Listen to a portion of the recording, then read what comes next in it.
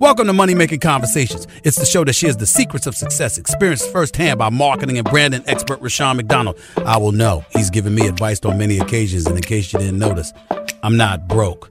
You know he'll be interviewing celebrity CEOs, entrepreneurs, and industry decision makers. It's what he likes to do. It's what he likes to share. Now it's time to hear from my man, Rushion McDonald. Money Making Conversations. Here we go. Welcome to Money Making Conversations. I'm your host, Rushion McDonald. It is important to understand that everybody travels a different path to success. That's because your brand is different and the challenges you face in your life will be different. So I always tell people, stop reading other people's success stories because it's time you start writing your own. Yes, their stories look great, but it's their stories. It's time for you to get your own committed effort and your own plan to be successful. My next guest is about planning. He started early in life and I call him a very good friend. We've seen each other many times. His name is Marc Morial. He's the president and CEO of the National Urban League. The National Urban League is the nation's largest historic civil rights and urban advocacy organization. Marc is a leading voice on the national stage in the battle for jobs, education, housing, and voting rights equity.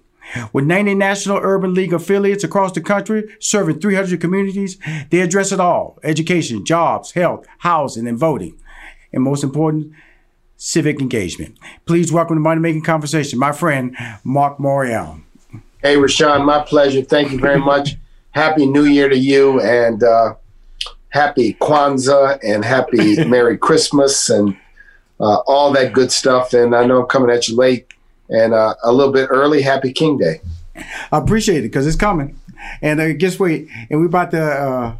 our vice president-elect about to change the world in this month. Tell me about your feelings on that. And today I was on a call with members of the president-elect's team, talking about COVID, talking about racial justice, and also talking about this insurrection that just took place at the Capitol. So these are very demanding, tough, and difficult times. But I think there's great anticipation for the coming of the Biden administration and the exiting of the Trump administration. But what we've seen over the last week is nothing short of distressing, repulsive, obnoxious, and criminal. Yes. Now, when you say all these things, let's go back a little bit. When President Obama won his first term, he had control of the House and the Senate, but he still was blocked. Right now, Biden has control of the House and the Senate. With the Senate, the vote will be broken by our Vice President Kamala Harris.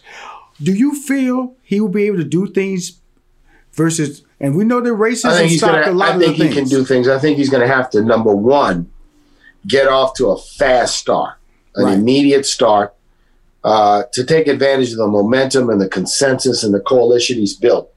I think number two, he's going to have to continue to be visible and talking to the people about the transformation and change and his vision for the country and how the steps he takes further that vision. And then I think number three, he's going to have to continue to reach out to wide numbers of people, to engage with them across the board. I don't think he can be a Rose Garden president. I think he's got to get out and about, even in the midst of COVID, to the best that he can to engage with people. So I think he has a shot. Now he's going to have to keep Democrats unified in the House and the Senate and try to pick up some Republican support, which is not easy given the times in which we live. But I think there's a great deal of anticipation. Look, Donald Trump is leaving behind a recession. Right. And not to be partisan or political, he's the third Republican president in a row to leave a recession behind. He leaves job losses, deep economic pain. George Bush II left job losses and deep economic pain and a Great Recession. If you go all the way back to the 90s, George Bush I left a recession that Clinton had to address when he took office. Now, let's talk about what role would the National Urban League, you the president and CEO of that, what role do you play in all this? We play the role of being a legislative advocate and a policy advocate. We play the role of being an advocate for what the Black community and communities of color and urban communities want and need. We also play the role in helping to mobilize the public in favor of those things we think that are good, and in opposition to those things we think are bad. And we also play a crucial role. We execute policy. No one does it better.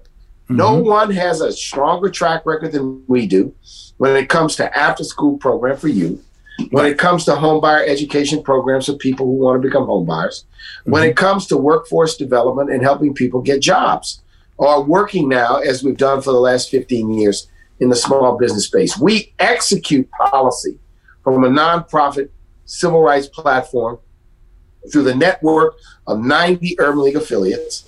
I've got 90 of the most talented individuals, men and women, across the nation who run, who manage, lead our programs and our advocacy at the national level, at the local level, I should say.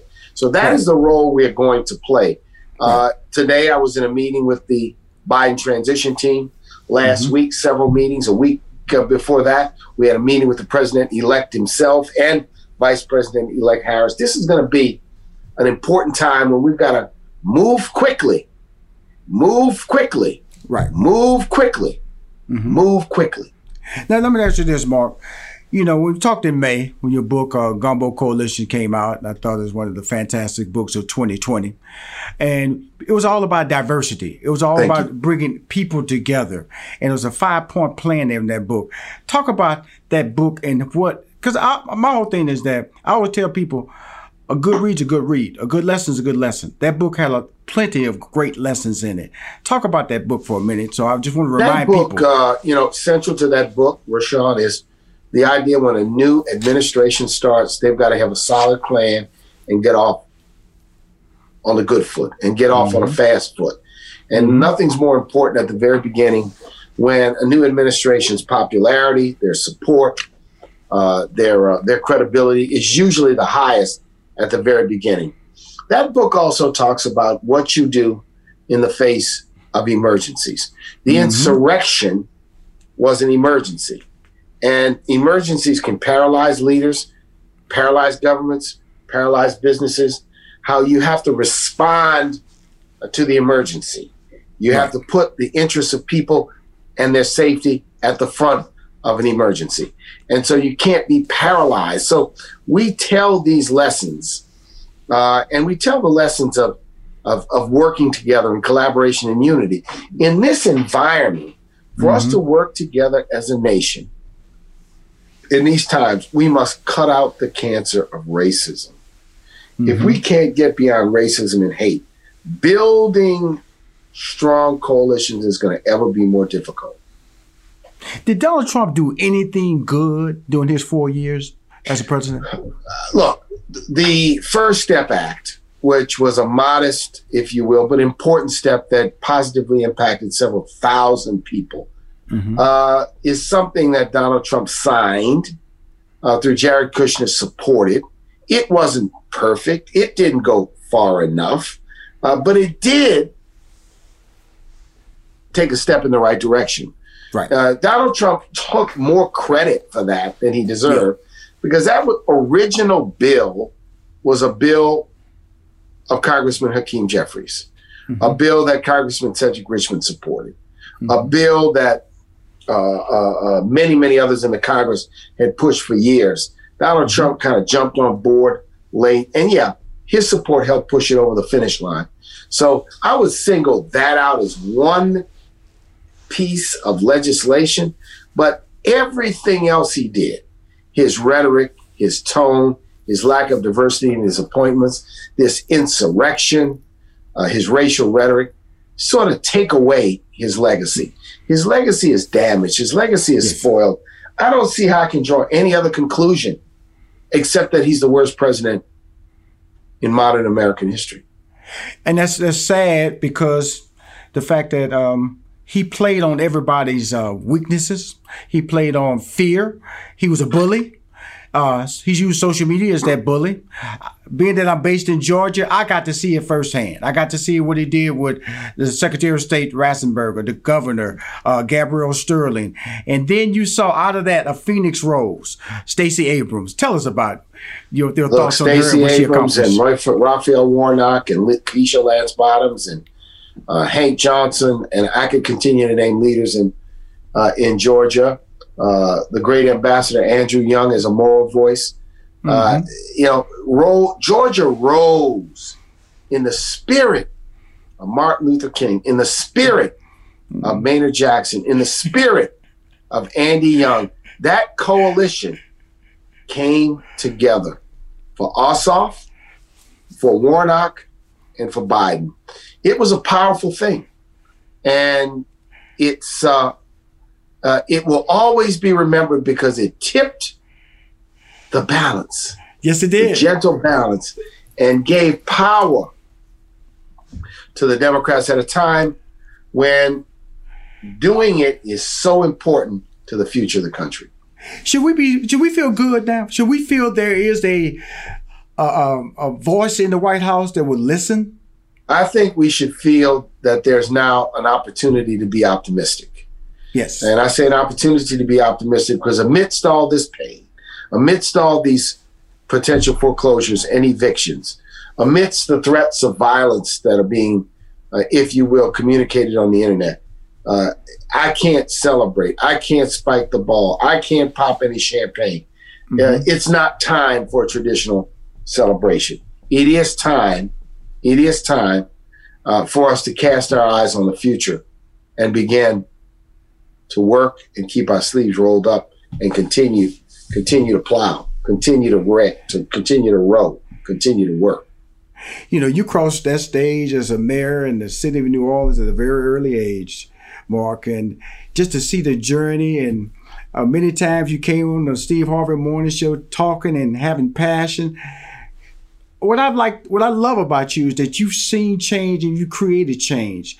Talk about that early journey when you first had an official voice as a mayor. Well, I got elected amidst a crisis in my own city, almost 500 murders a year, a broken economy, no program for youth. And it was, I was motivated by the cause to fix and change and revive a place that I loved and cherished, my beloved hometown of New Orleans. And, we built a team of young people, old people, Black people, white people, Hispanics and Asians. We built a team of people and just got down to being about the business. Politics was not a beginning nor an end.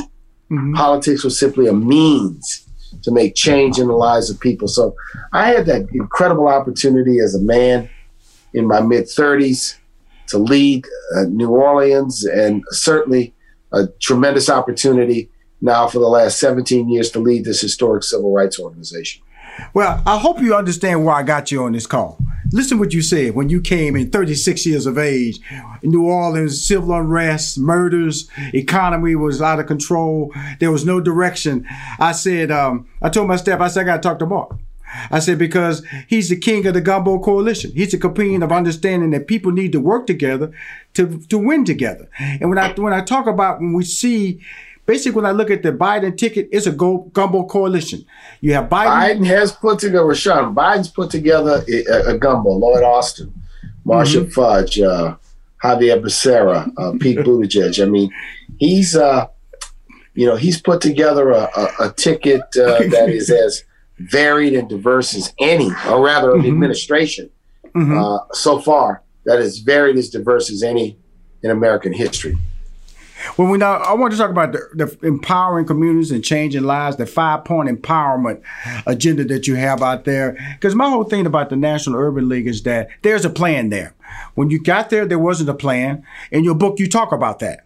And we have focus. We focus on 5 areas. We focus on 5 areas, and we focus on programs, policy, and thought leadership. And we're very focused on the areas that we focus on. We focus on education. Right. We focus on jobs. We focus on housing, health. We focus on justice issues. And when we focus on those issues, every organization needs a focus. You can't be an ambulance chaser. Now, sometimes you got to be the ambulance. Right. But you can't chase ambulances in civil rights and be effective. You got to respond to crises, but you got to have a solid proactive plan. And that's what the National Urban League does. That's why we serve almost 2 million people a year. That's why we've got this dynamic network of 90 affiliates across the nation with talented men and women doing the important work of the Urban League movement. That's why we have sustained ourselves and survived now for 110 years. Well, Marc, I know I can't keep you long. I appreciate you, Rashawn. Let's do it again. Mm-hmm. I appreciate your leadership, appreciate your voice, appreciate your friendship, and appreciate the chance to be on with you for another conversation. Once again, Gumbo Coalition. You can buy it at bookstore near you or online. God bless you, Rashawn. All right, then. Thank you for coming on Money Making Conversations. If you want to hear more Money Making Conversation interviews, please go to moneymakingconversation.com. I'm your host, Rushion McDonald.